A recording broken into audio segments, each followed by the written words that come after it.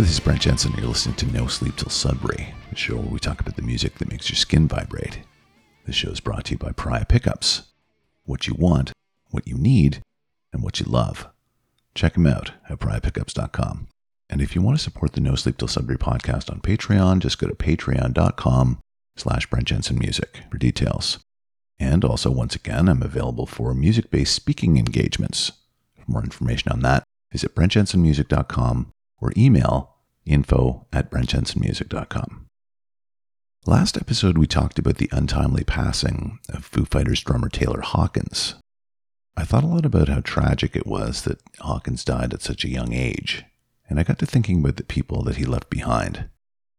I thought a lot about Dave Grohl. What about Dave Grohl? Dave Grohl appears to lead a pretty incredible life, but he's also had his share of heartbreaking tragedies to navigate too.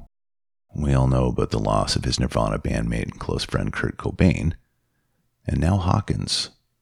But Grohl also suffered through the death of his childhood friend Jimmy Swanson from an overdose in 2008. In June 2011, Grohl revealed that he has tinnitus and is mostly deaf in his left ear due to decades of performances. Earlier this year, he disclosed that he's been reading lips for almost 20 years, a situation made more difficult by the pandemic and the need for people to wear masks. As we paid tribute to Taylor Hawkins last episode, and previously to Kurt Cobain in No Sleep Till Sudbury episode 171, this week I wanted to turn my attentions to Dave Grohl and celebrate an individual who, despite being faced with some tremendously heartbreaking situations, has managed to push on and fly his flag with the passion few others have. David Eric Grohl was born on January 14, 1969 in an Ohio town called Warren. His family moved to Springfield, Virginia when he was still a child. When he was 7 years old, his mom and his father divorced, and he was raised by his mother. Grohl took an interest in guitar when he was 12, and after taking a handful of lessons, he decided he would teach himself how to play. During this time, he was developing a taste for darker, faster music, while still having an appreciation for artists like David Bowie and Susie and the Banshees. Grohl got his first taste of punk a year later, while attending a Naked Raygun show in Chicago, his first concert. From that night on, he considered himself a punk and focused solely on that genre. He loved bands like Bad Brains and Circle Jerks, playing them incessantly, even managing to sneak them into the morning announcements he was responsible for as the vice president of his high school student council. Grohl bounced around schools as a teenager, transferring from Springfield to Alexandria to Annandale based on bad grades attributed to his fondness for marijuana. During this time, Grohl played guitar in a few different bands, including one named Freak Baby. He was also teaching himself how to play the drums at this time, and when Freak Baby changed its lineup, as well as its name, to Mission Impossible, Grohl switched from guitar to drums. As he did with guitar, Grohl shrugged off drum lessons in favor of teaching himself. He did this by playing along to punk records. He also listened to Rush, being immediately influenced by Rush drummer Neil Peart. Rush's 2112 album was said to have changed the direction of Grohl's life when he was 8 years old, after having listened intently to the drum tracks on that record. As he developed his drum chops, Grohl also paid a lot of attention to Led Zeppelin's John Bonham, later citing Bonham as his greatest influence. To prove it, Grohl had Bonham's symbol from Zeppelin's fourth album, The Three Rings, tattooed on his shoulder. Following the breakup of Mission Impossible, Grohl considered joining shock rock group Gwar for a brief period, as they were looking for a drummer. He eventually joined Washington, D.C. band Scream when he was 17. He had to lie about his age to be brought in, but when he quit high school and toured the world for the next 4 years. When Scream played Toronto on their 1987 tour, Grohl and the rest of the band were waiting outside the El Macombo in their van a couple hours before their scheduled gig.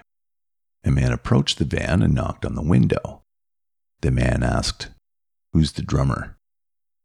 Grohl thought he was in trouble for something, his mind racing through the events of the last couple days. As it turned out, Iggy Pop was playing a CD release party held at the Elmo and needed a drummer. Grohl was a big fan and he knew all the songs. He went inside to find Iggy on stage by himself with a guitar. Iggy asked Grohl if he was familiar with the material. Grohl told him yes. The two of them ran through a couple of songs together, and Grohl ended up playing the full set as the drummer of Iggy Pop's band. Not long after, Grohl was back in Scream's Rust Bucket van, off to their next gig. The band broke up mid-tour 3 years later.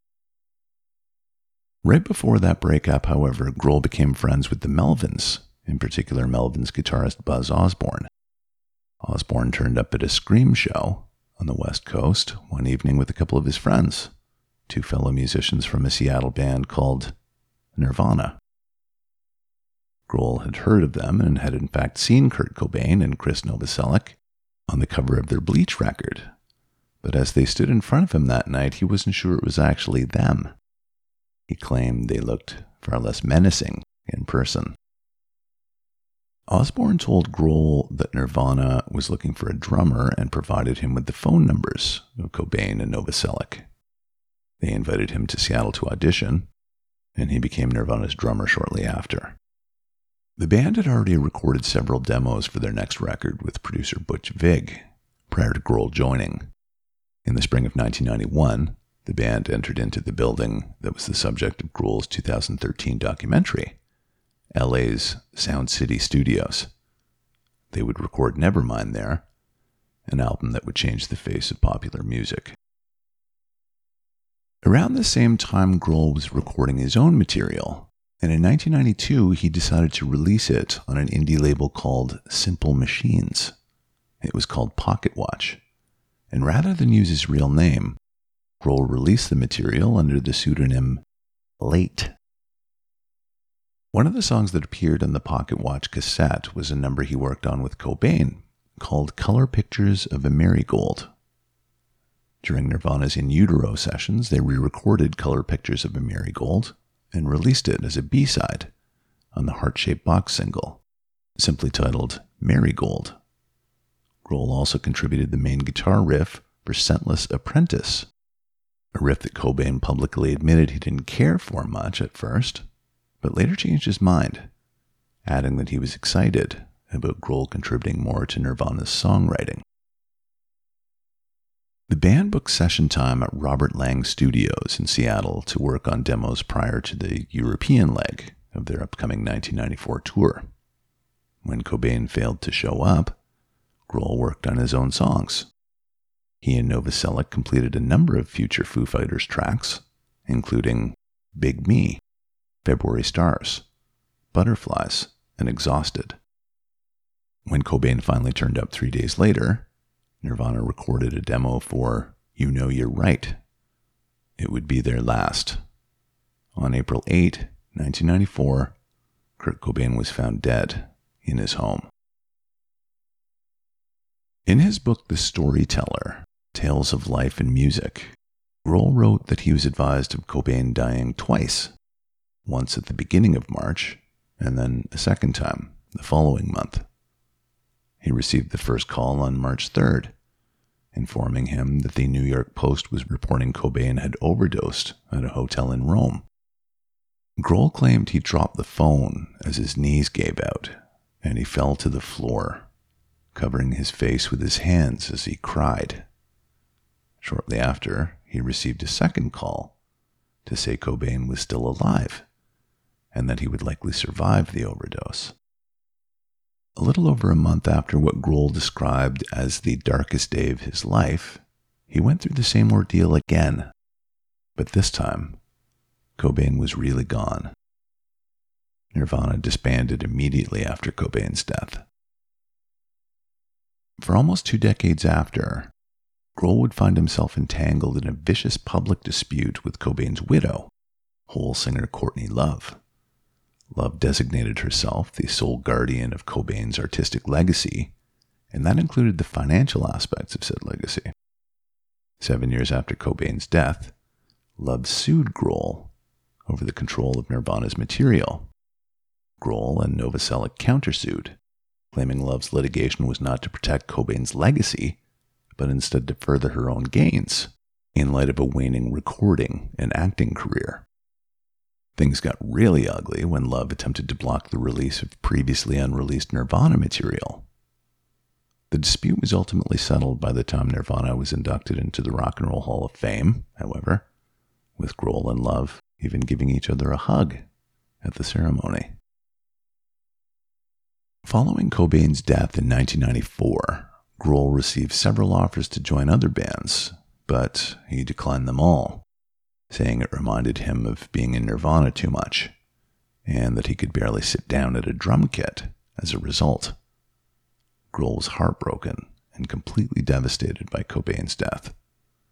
It compelled him to avoid playing music for months. Eventually, towards the end of 1994, Grohl played briefly with Tom Petty and the Heartbreakers, including a Saturday Night Live performance with the band. He declined an invitation from Tom to become his permanent drummer around that time, also having played a number of shows with Pearl Jam in Australia in March of 1995, as people buzzed about the possibility that he may join that band. But former Red Hot Chili Peppers drummer Jack Irons eventually settled in there, and Grohl now had plans of his own. Just before he had begun playing again with Tom Petty, Grohl had recorded a demo reel of 15 songs at Robert Lang Studios in October of 1994, playing virtually all the instruments himself. The initial plan was to release the music anonymously, once again under a pseudonym. Grohl's demo generated a lot of major label interest, however. He eventually signed with Capitol Records as a result of being persuaded there by Nirvana's old A&R rep Jerry Gersh, who was now president of Capitol Records. Grohl chose to form a band rather than embark on a solo career or release the material anonymously. He and Novoselic agreed that Novoselic would not join the band, as it would have placed too much pressure on both of them. Rather than re-record Grohl's demo, it was simply mixed for release as the Foo Fighters' debut album in July 1995. Grohl named his new band after the nickname that World War II aircraft pilots had given UFOs they claimed to have seen in the skies around them. Grohl said much later that had he known this new band would be as successful as it was, he would have come up with a better name. In May 1997, drummer Taylor Hawkins would join the Foos, cultivating a close, brotherly relationship with Grohl over the following 25 years that would lead up to his unfortunate and untimely passing last month. And just like that, once again, Dave Grohl would lose someone very, very close to him. In his book, Grohl described his perspectives on mourning in this way. You don't choose your family, but you do choose your friends. And that almost makes it hurt more. I mean, it's all a mystery, and there's no textbook, there's no instruction manual on how to mourn. But when I think about that short period of time, it's not even days or weeks or years. It's just, that was a lifetime. And then I had to start another one. As bad as it could be, it was the music, at the end of the day, that kept you alive. And that helped you survive the darker moments. The No Sleep Till Sudbury podcast wishes Dave Grohl comfort and sincere condolences during these dark moments, and looks forward to his return. This has been No Sleep Till Sudbury with Brent Jensen. Till next time, folks, take good care.